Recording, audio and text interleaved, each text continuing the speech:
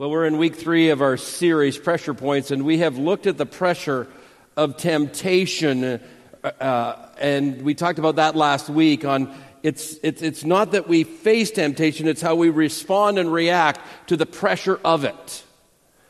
In week 1, we talked about the idea of trials, those difficult and dark circumstances that we all face, and it's again, how do we respond to those trials, knowing that God's purpose is to make us complete, lacking nothing. Well, today we're kind of going to shift in a little bit of a different direction, and it's a direction, and the first part of this message is not something we talk about very often. I mean, have you ever noticed that there are some things that are easy to admit than other things about yourself?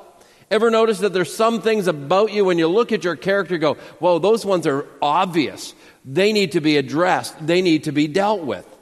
But then there are other areas in our character that are a little harder for us to discern or detect, to admit, to acknowledge. We might even call them blind spots because we really don't see them. In fact, we're not even sure they're there.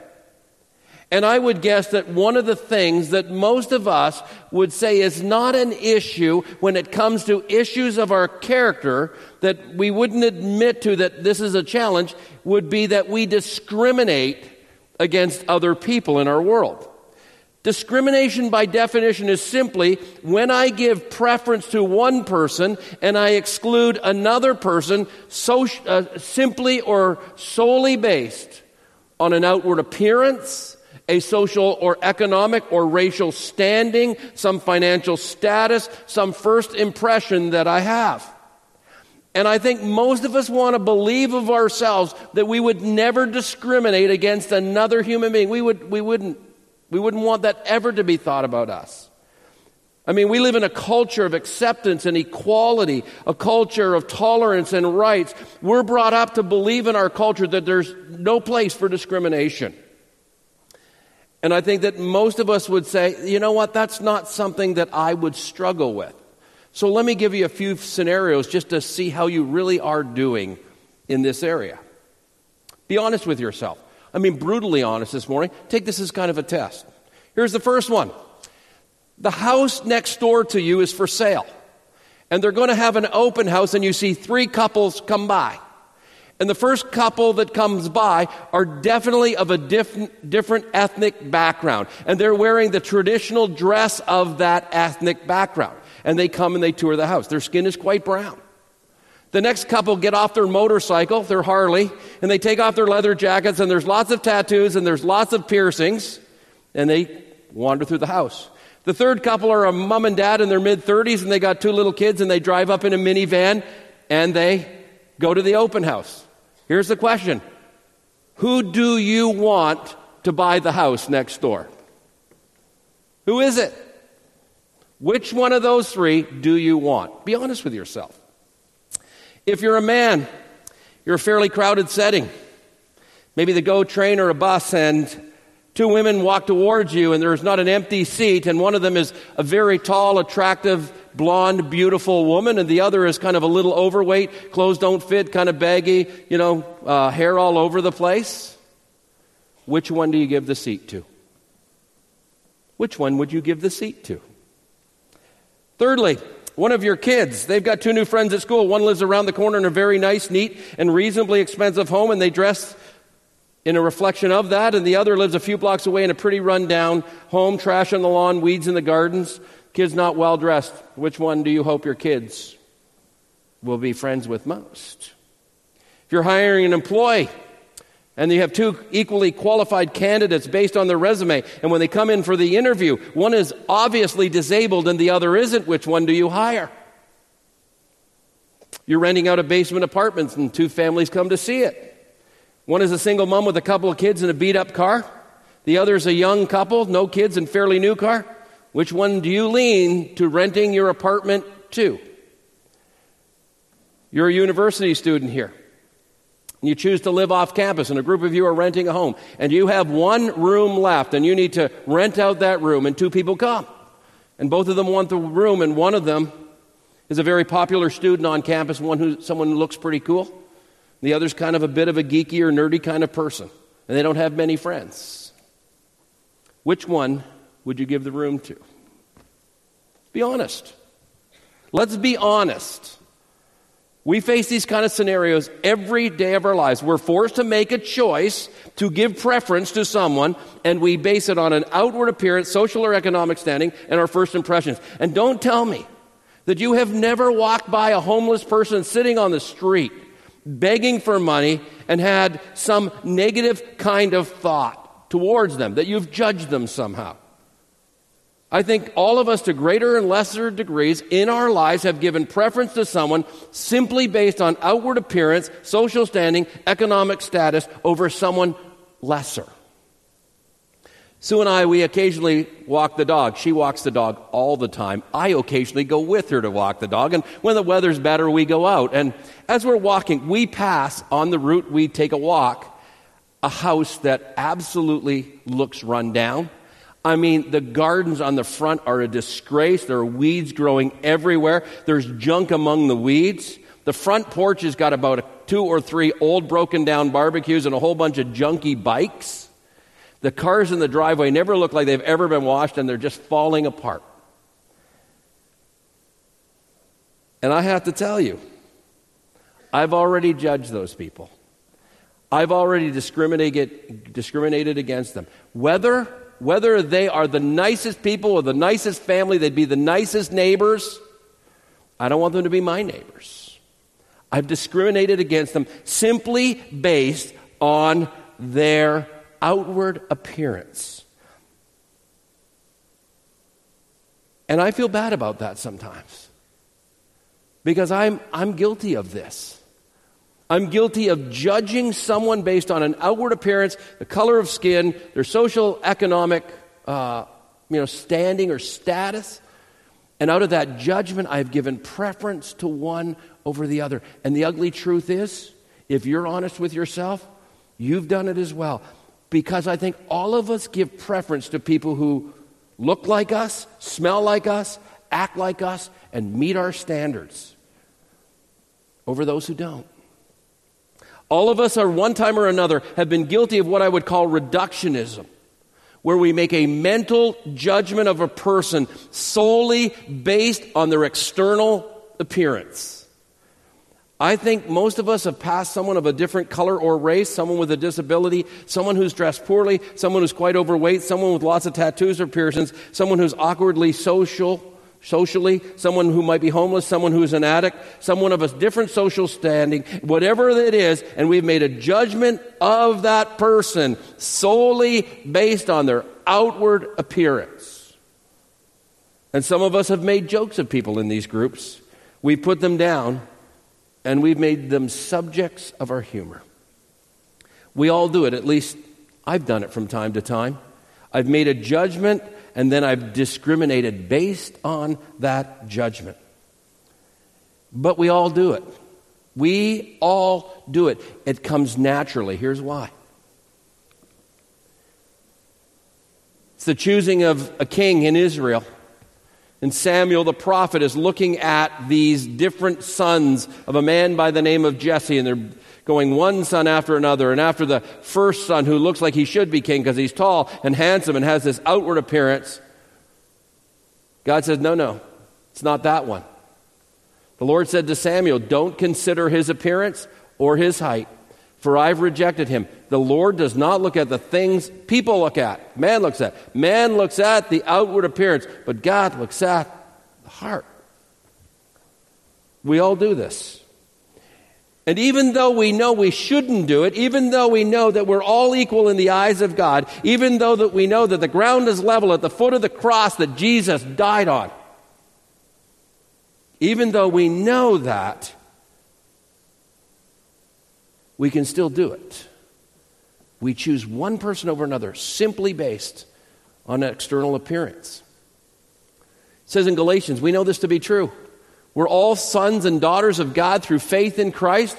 All of us were baptized into Christ. We've clothed ourselves with Christ. And there is neither Jew nor Greek, slave nor free, male or female, for we're all what? One. The word one here means equal. We're all equal in Christ Jesus. We are all the same. There is no difference. And that's true about all of us as followers of Jesus.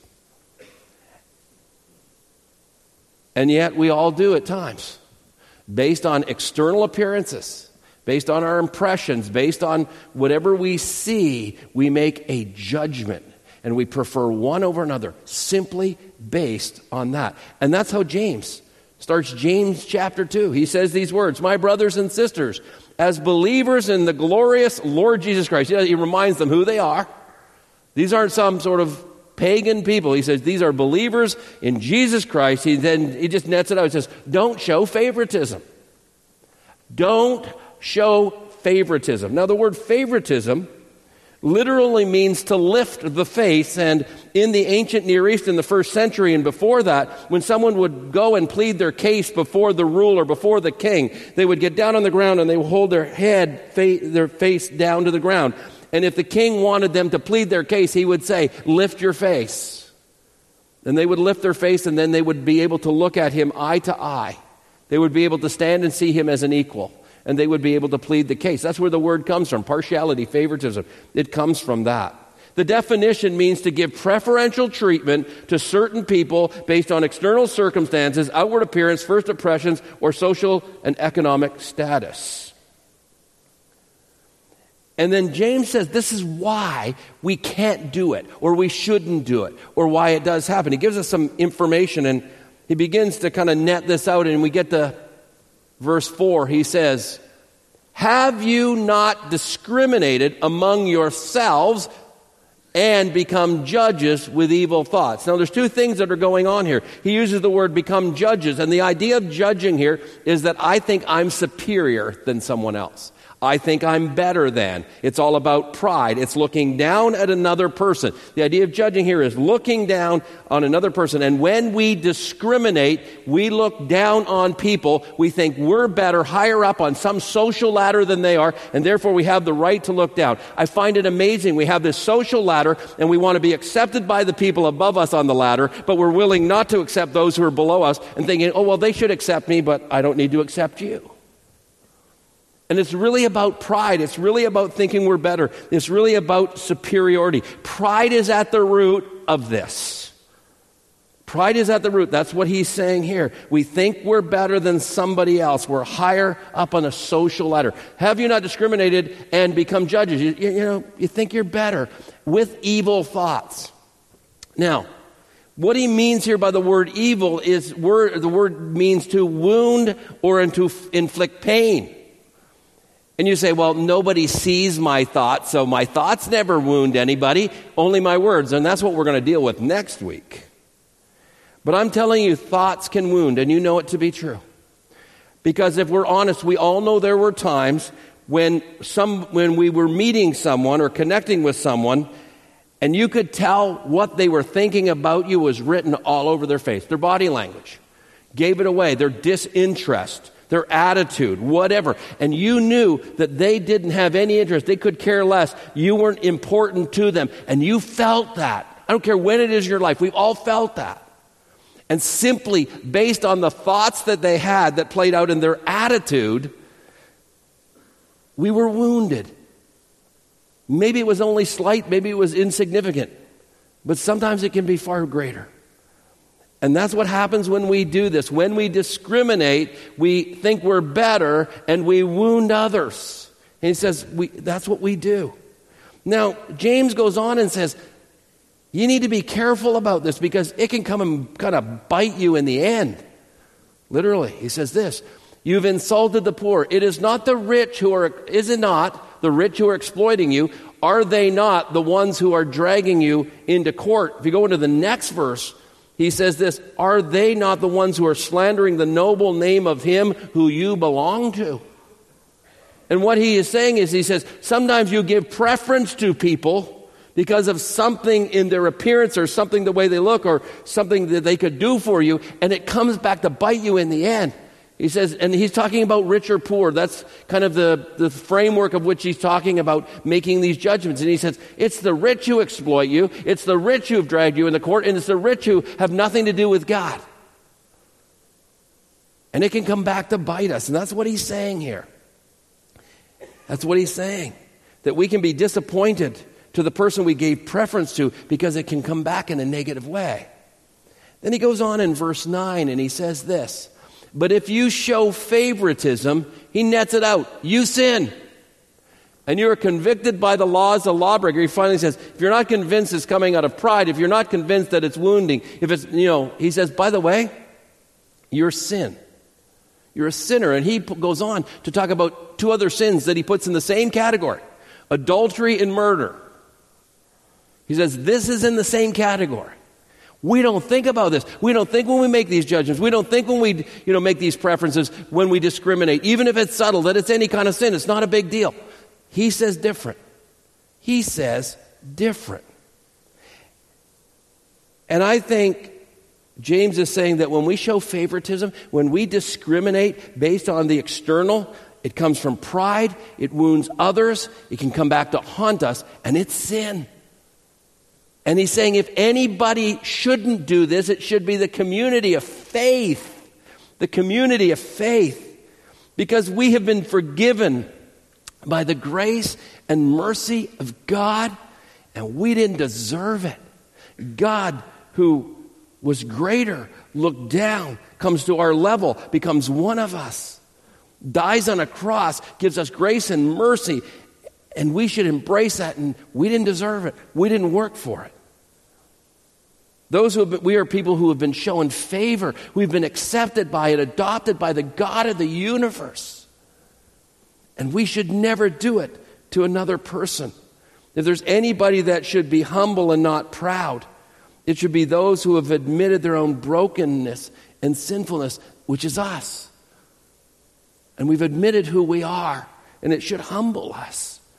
And we should realize that we've received the grace and the mercy of God. That God looked down on us, and we need to do that with others. With grace and mercy and acceptance. 2 Corinthians 8:9 says, for you know, he's saying experientially, the grace of the Lord Jesus Christ, you've experienced it, that though he was rich, higher up on the ladder, he became poor, climbed down on the ladder, so that those of us in our poverty, spiritually is what he's talking about, we could be made rich again. We could be made rich. Every person needs to be accepted and treated the same, no matter what they're like on the outside. There's no place for prejudice or for racism or for partiality in the life of any church or in the heart of any follower of Jesus. There just isn't. And James kind of gives an illustration of what they did. He says this, suppose a man comes into your meeting wearing a gold ring and fine clothes. Guy's got the Armani suit and a whole pile of bling on, is what he's saying. And a poor man in shabby clothes, kind of just sort of very kind of rumply, not very good clothes.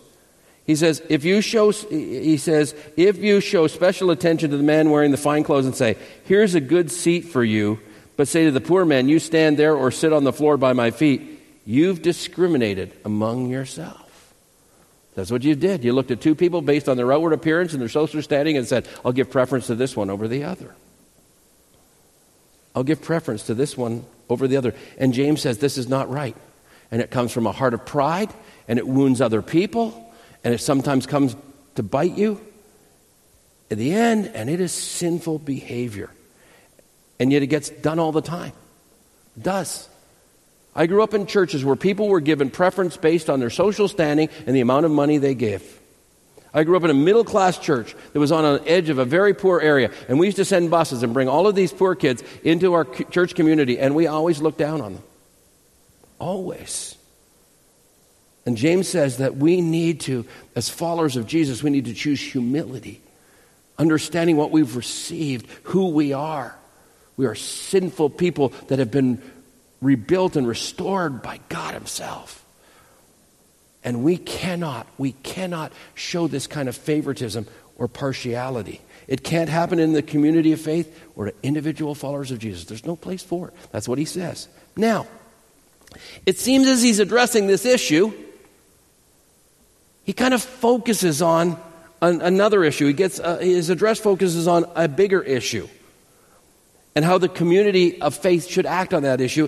And it's all about the idea of how do we respond to the poor in our culture? It's as if he's dealing with this issue, but he talks about the poor and he talks about poverty and how we need to respond. And what James is building on is one of the major themes in the Bible. In fact, if you look at the number of verses that have something to do with dealing with the poor, it's maybe the third or fourth major theme. It is. And really, it's the marching orders of the community of faith in the Old Testament, and it's the marching orders of the community of faith in the New Testament called the church, and for us as an extension of it. And basically, the summarizing theme is help the poor, don't harm them. And there are thousands of verses that kind of talk about this. I just want to give you a sampling of it this morning. It says this is about God. God is the He here.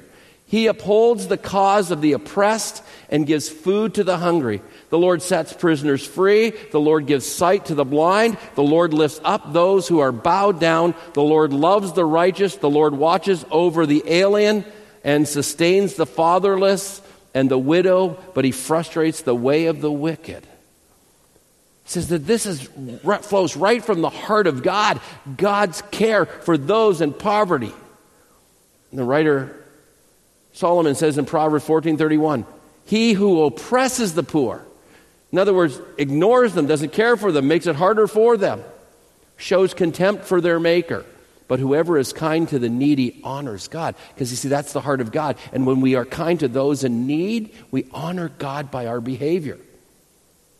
One of the more familiar verses in Scripture that gets quoted a lot, Micah 6:8.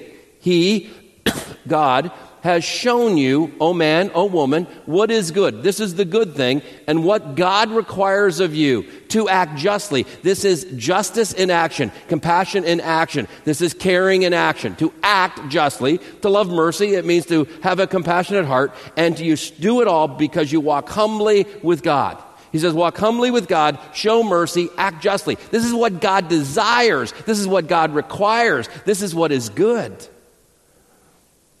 In Isaiah 58:6-7, these people are messing up. They think they come to worship and they sing and they give their animals in sacrifice and they do all these wonderful things and they fast and they pray, and he says, forget it. That's not what I want. He says, is not this the kind of fasting I have chosen? The religious sort of spiritual act of worship? To loose the chains of injustice, untie the cords of the yoke, to set the oppressed free and break every yoke. Is it not to share your food with the hungry and provide the poor wanderer with shelter? When you see the naked, to clothe him, and not to turn away from your own flesh and blood. What he is saying is, that is the kind of worship that God wants. James builds on this himself. James 1:27. Religion that God our Father accepts as pure and faultless is to look after the orphans and widows in their distress, and not to be polluted by the things of this world. Paul, echoing the words of Jesus, says, in everything I did, I showed you that by this kind of hard work, we must help the weak. The word is not physically or spiritually, it's poor. Help the poor. Remembering the words that Jesus himself said, it is more blessed to give than to receive. When you go to Luke chapter 4, Jesus is starting his ministry, and he gives us marching orders, which come right out of Isaiah 61, that was a prophecy about the Messiah. And it said, the Spirit of the Sovereign Lord is on me, because the Lord has anointed me to preach good news to the poor, sent me to bind up the brokenhearted, to proclaim freedom for the captives, and release from darkness the prisoner. He talks about proclaiming the year of God's favor, to comfort those who mourn, to bestow on them who mourn the crown of beauty instead of ashes, the oil of gladness instead of mourning, and a garment of praise instead of a spirit of despair. He goes on and he says, you will be the rebuilders of ancient ruins and restore the place long devastated. They will build ruined cities. They have been devastated for generations. Jesus said, that's what I've come to do. I've come to do all those things, to care for the poor and the broken and the marginalized, and help broken cities to be restored. See, I think Jesus dreamed of and designed a community of faith that would do this. The followers would go into all the world and preach the gospel, baptizing them in the name of the Father, Son, and Holy Spirit. He's talking about going and sharing the life-changing teaching that Jesus would give them. He said, that's your marching orders. You need to go. Don't huddle together, go. And to preach. But Jesus also said, as the Father has sent me, and Jesus said about caring for the poor and marginalized, I send you. And you see, it's this balance between preaching the truth of Jesus, the life-changing truths, but it's caring for the poor and the marginalized. Here's the problem. Some churches go, oh no, it's all about the preaching. Other churches go, no, it's all about caring for the poor. Here's the deal. You cannot be a church that reach people far from God and ignore the poor, nor can you care for the people who are poor and not share the message of Jesus with them. It's got to be both. And I don't think you can do one without the other. And I think it's easy for us at Lakeside because of the ministry of Hope House. I think it's incredibly easy to think, oh, well, as a church, we're doing our part. And we are. But I think we need to remind ourselves again of the marching orders of Jesus for his church is to teach the life-changing message of Jesus and to care for the broken and the marginalized in our culture. It's easy to believe at Lakeside we're doing fine because we have invested significantly. But when we think that we as a church are doing it, it allows us as individuals off the hook and say, I don't have to do anything because my church is doing it and I go to that church. It's just not the case. It is not the case. I think not only do we need to be reminded, but we need to remind ourselves there is so much more that we should do and can do. And I believe that Lakeside needs to work at being more and more a church for the city. A church for the city. Not a church in the city where we simply exist. No, a church for the city where we totally engage. Not a church that is against our city and all the moral wrongs that are happening in our city. No, we're not to do that. We're to be a church for our city, not against them. We're to not be a church of the city where we compromise our standards to fit in. No, we're a church for the city, and it's different. A church that is engaged in what is happening. And I am so proud of the members of our church. One of them is running for mayor, a couple of them for city council, that they're standing up and saying, hey, we want to make a difference in our city, but we all need to be engaged in what is happening. We need to continue to have a biblical worldview. We need to have a biblical moral standard. We need to make Jesus the primary focus.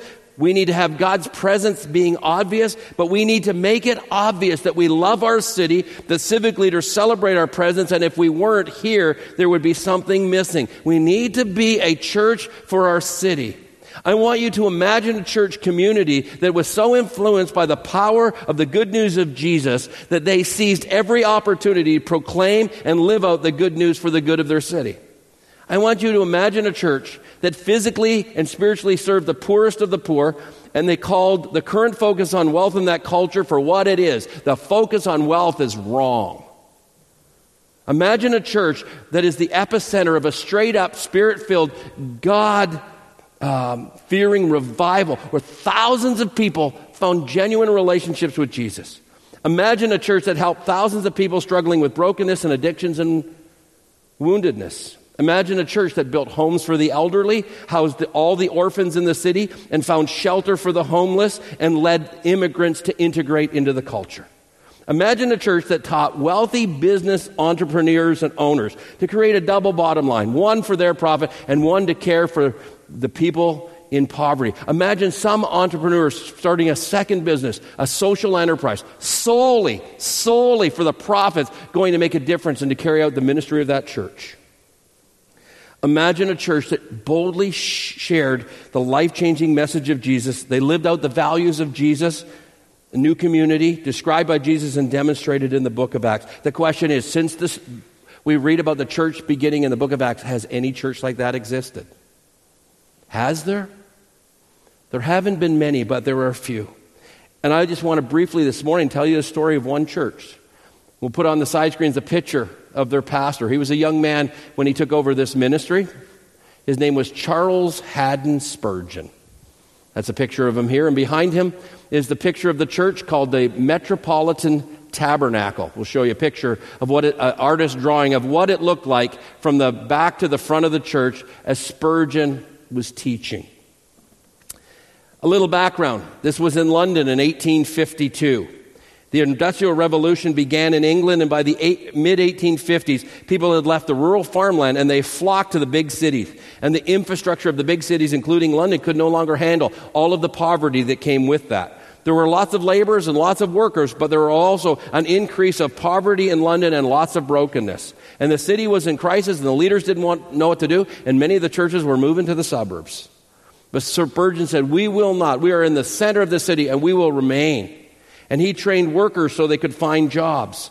They created almhouses where people who lost their jobs could live until they found new jobs so that they weren't homeless, which was such a critical difference to the poorhouses of that day. They built homes to house the elderly, orphanages that housed, cared for, and educated thousands and thousands of orphans. They created homes for single mothers who had been abandoned by their husbands or who were widows. They started a program where business entrepreneurs used their effort, knowledge, and expertise to start businesses for the sole purpose of paying for these care centers that the church put in place. They served the needs of their city in such a way that if they had closed down, the city would have gone in crisis. They were a church for their city. But they taught the life-changing message of Jesus as well. And because of the credibility of what this church was doing in that city, because of the powerful preaching of Charles Spurgeon, thousands of people far from God began to flock to the church. People in poverty, people of social standing. It got so full that they had to ask members of the church, the followers of Jesus in the church, to stay home once a month so there'd be enough room for the guests. That wouldn't be a problem at Lakeside. But it was, they made that happen. 5,000 people attended weekly worship, and Spurgeon's sermons were published in the largest newspapers in London. It was a church for the city. It seized the opportunity to make a difference. It impacted the poor, but also the wealthy and the influential. And I believe such a church can exist again. I do. Maybe I'm a dreamer. But I think such a church can exist. Yes, the issues are different. We have more social safety nets. But let me tell you, as time goes on, those safety nets are beginning to disappear. And somebody's got to take the challenge of caring for those who are falling through the net. And I think it's got to be Lakeside in our community. I really do. I love this verse. Jeremiah 29, verse 7. It says this: "Also seek the peace and prosperity of the city to which you have been carried into exile." In other words, the city of which you've been placed by God, because that's why they were in exile. Seek the peace and prosperity of the city. Pray to the Lord for it, because if the city prospers, you too will prosper, community of faith. What a great verse. But what does it take to be that kind of church? Well, James tells us. He tells us, number one, we need to understand the reasons for poverty. Understand the reasons for poverty. Understand why people are in poverty. He says this: "Listen, my dear brothers and sisters, has not God chosen those who are poor in the eyes of the world to be rich in faith and to inherit the kingdom that he promised those who love him?" Now you say, how does that verse apply? What was happening in that Roman culture was, when you were rich, you were blessed by the gods, and when you were in poverty, you were cursed by the gods. And that had been bleeding over into the church and the people in the Roman world, and it was influencing the church. And they were saying, well, the reason someone is rich is because they're blessed by God, and if you're poor, you're not blessed by God. And he goes, no, let me counteract. That is not the reason for poverty. Let me just remind you that God has chosen them to be rich in faith and to inherit the kingdom. God has not taken his hands off them. He's blessing them. He's choosing them. And in our culture, there are these views on poverty. And you get sort of this, what I call the liberal, not the big L liberal political party, but more of a liberal view of poverty, who say the reason people are in poverty is because it's circumstances. It's because of forces beyond their control, racial prejudice, the economy, joblessness, other social conditions. People with a more conservative view, again, not the political party, just a more conservative view, say, well, it's a breakdown in character quality, self-control decisions. It's the habits and practices of the poor themselves that cause this. Bible says, well, it's kind of both. Bible talks about exploiting the poor, oppressing the poor, excessive interest rates on the poor. Bible talks about natural disasters and circumstances beyond people's control lead to poverty. That internal habits and character qualities of the poor lead to. Bible says to us that why people are in poverty is a very complex issue. And yet most of us lean to blaming the poor for some reason they're in poverty. We say things like, if they would just get out and get a job, if they stop buying beer and smokes, if they kick that habit or addiction, don't buy expensive cell phones and big screen TVs, stop buying junk food or fast food for their kids. That's what we think. Come on. You've thought it. We're middle class people. That's what we think. But the causes of poverty are much more complex than this. And there's a book that if you want to understand this better, that we use as Hope House as kind of a foundational thing. It's called Bridges Out of Poverty. And it says there are 8 reasons, and some of them, and they're so vastly different. And I just want to kind of put them up on the screen real quickly here. Sometimes people are poor because of financial resources. They just don't have the resources. They just lack them. They don't have the money to buy goods and services. But sometimes it's emotional resources. Being able to choose or control emotional responses. And instead of choosing negative situations, when something negative happens, to choose an even worse negative response. A self-destructive behavior choice, often when difficult circumstances come. It's the ability to have perseverance or stamina or wise choices. So sometimes it's emotional. Sometimes it's a lack of mental resources. The skills able to read and to write and to compute. Sometimes they just don't have the resources. Sometimes it's spiritual resources, believing that there's hope and a divine purpose and guidance. Sometimes it's physical. Sometimes they don't have the physical health or mobility to work.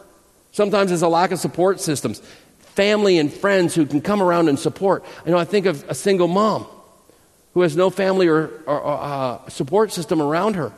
When one of her kids gets sent home from school and they're sick, she has to leave her job. And she loses the pay, and she faces, if this happens time and time again, termination. Because she has no support system. Or it could be the lack of role models. Let me give you that next one. The lack of role models. And relationships. People who can say, this is what it means to make these kind of choices and how to spend money and, all of those other things. Role models that nurture and guide and give wisdom. Role models who aren't engaging in destructive behavior themselves. And then it's the lack of coping skills. And it's that inability to handle difficult circumstances. Because you don't have a positive mindset or skills to deal with them in a rational, logical way. And it can be one of those 8, it can be many of those 8, and yet it's not just financial resources. And we need to understand so we don't judge, so we don't feel superior. Understanding why helps. Second thing he says, though, we got to realize that it is our responsibility. Not only do we have to understand why, we need to realize it's our responsibility to deal with it. He says this, if you really keep the royal law. When he's talking about a royal law, a king or a Caesar, when they made a law, came right from the mouth of the Caesar or the king, was called a royal law. He says if you really keep the royal law, I'm saying that Jesus is the king, the Messiah, found in Scripture, love your neighbor as yourselves. You're doing right. Our responsibility is to love our neighbor. And Jesus was wandering and teaching, and somebody came up and said, I want to love my neighbor, but I want to exclude the list of who's on my neighbor. So who's my neighbor? And Jesus told that very familiar story of the Good Samaritan, where a guy is bypassed by people of his own tribe because they're too busy or they don't care or there's just apathetic, whatever reasons. And yet someone who is from another ethnicity, the guy who's been beaten and robbed actually despises, that guy, the Samaritan, reaches down and he cares for him. And Jesus said, who is your neighbor? The one who needs your help and who you extend mercy. Jesus said, nobody's getting off the hook here.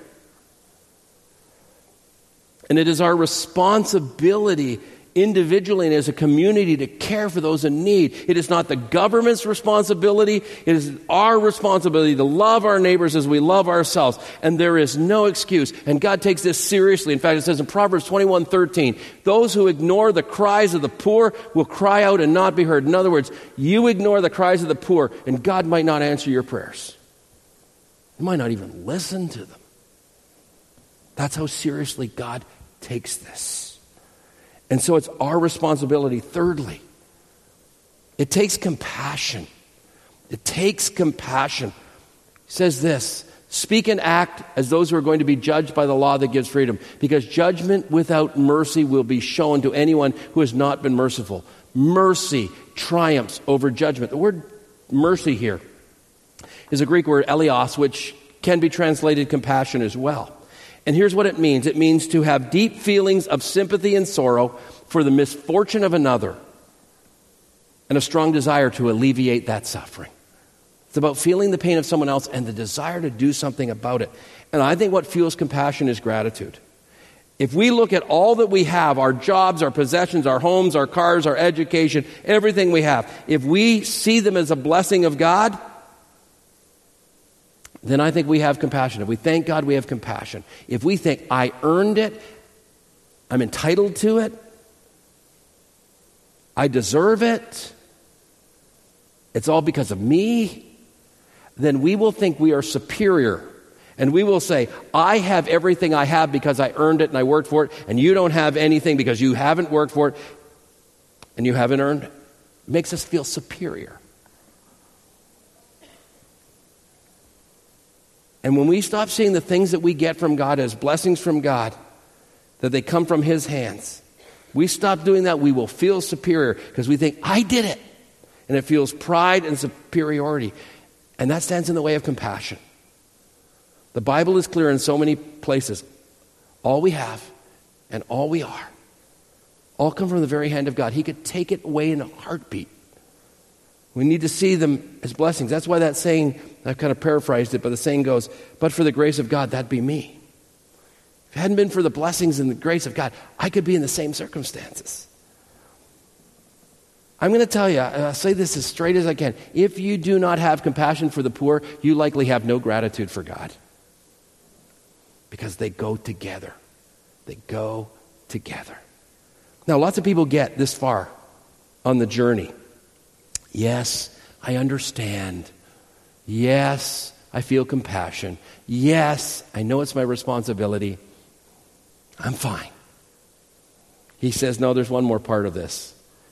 A call to action. You ever wonder why these verses are here? Because they follow this. Sometimes we divide the Bible up by chapter headings that somebody artificially put into. James didn't imagine that there would be a break in the writing here. He just says these words. What good is it, my brothers, if a man claims to have faith but has no deeds? Can such faith save him? Suppose a brother or sister is without clothes and daily food. If one of you says to him, go, I wish you well, keep warm and be fed, I'll pray for you. I didn't put that's just me reading between the lines. But does nothing about this, physical needs, what good is it? In the same way, faith by itself is not accompanied by action, it's dead. We can have all the right attitudes, but we better put it into action. We need to put it into action.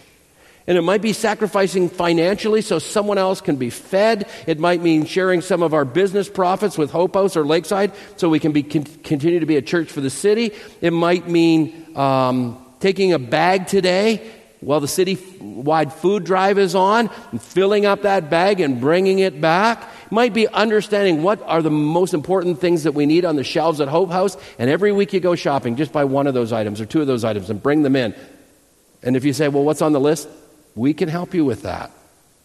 Might mean volunteering here at Lakeside or at Hope House or in one of our care or compassion ministries. Might mean trying to figure out how to start a social enterprise, a business where the total profits make a difference in the community. It might mean coming up with, we're calling these things outposts, an idea where you can make a difference in the city and you're going to lead it and you're going to figure out, I'm going to fund that initiative. I'm going to make a difference.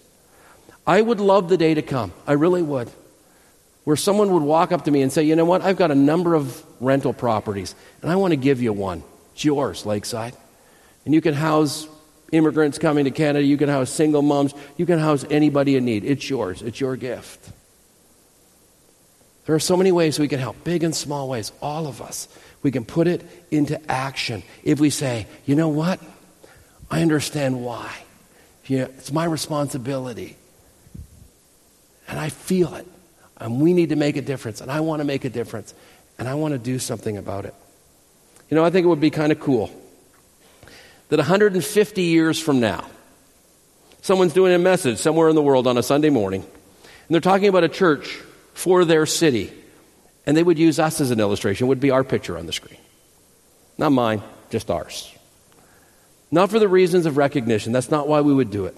But it would be kind of cool if it was true, wouldn't it be? Because if that happened, I can't imagine how many people in the Guelph community and people in our towns and cities around Guelph and people in other parts of the world would find help and hope because we chose to be a church for our city and a church for our world. And let me just thank you for the great job we've done so far. We have done a great job, but there's more to do. Let's commit together. Let's commit together to being a church for our city.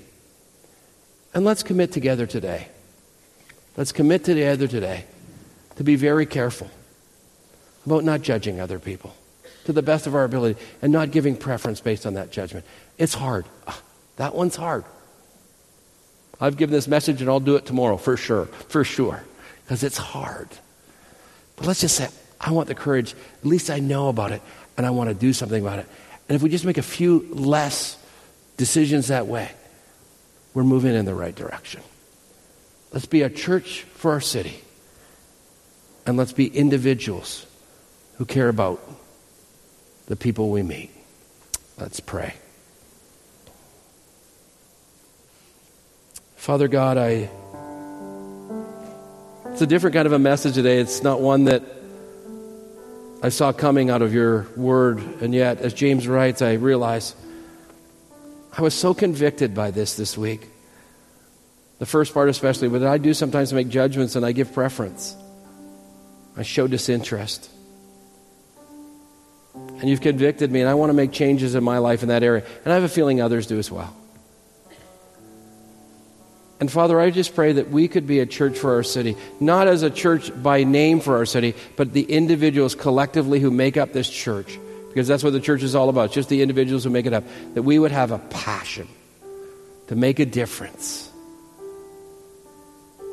so that lives could change and people could be fed and clothed and broken people could find wholeness. And so just convict us, Lord, through your Spirit on how we can do that in our own individual way as you have blessed us, and out of gratitude may we bless others. And we pray these things in your name. It's in your name, Jesus, we pray. Amen. So maybe this morning you just kind of said, hey, you know what? You do that, me too. Maybe you just want to pray with someone about that, or pray. Maybe you've been the target. Maybe you've been the target where someone else got the preference and you were judged. You know what that feels like, and you just want to pray with someone. Or maybe there's a life issue you want to pray with that's just kind of going on in your life. There'll be some great people up here to pray. But let's not go here with heavy hearts going, oh man, I felt like got to change some things. These are all good things. None of us are perfect. We can just move in the right direction. Caring for others because of the way we see them, and caring for our city because God's called us to do it. And we do it together, and we do it in community. God bless. Have a great week.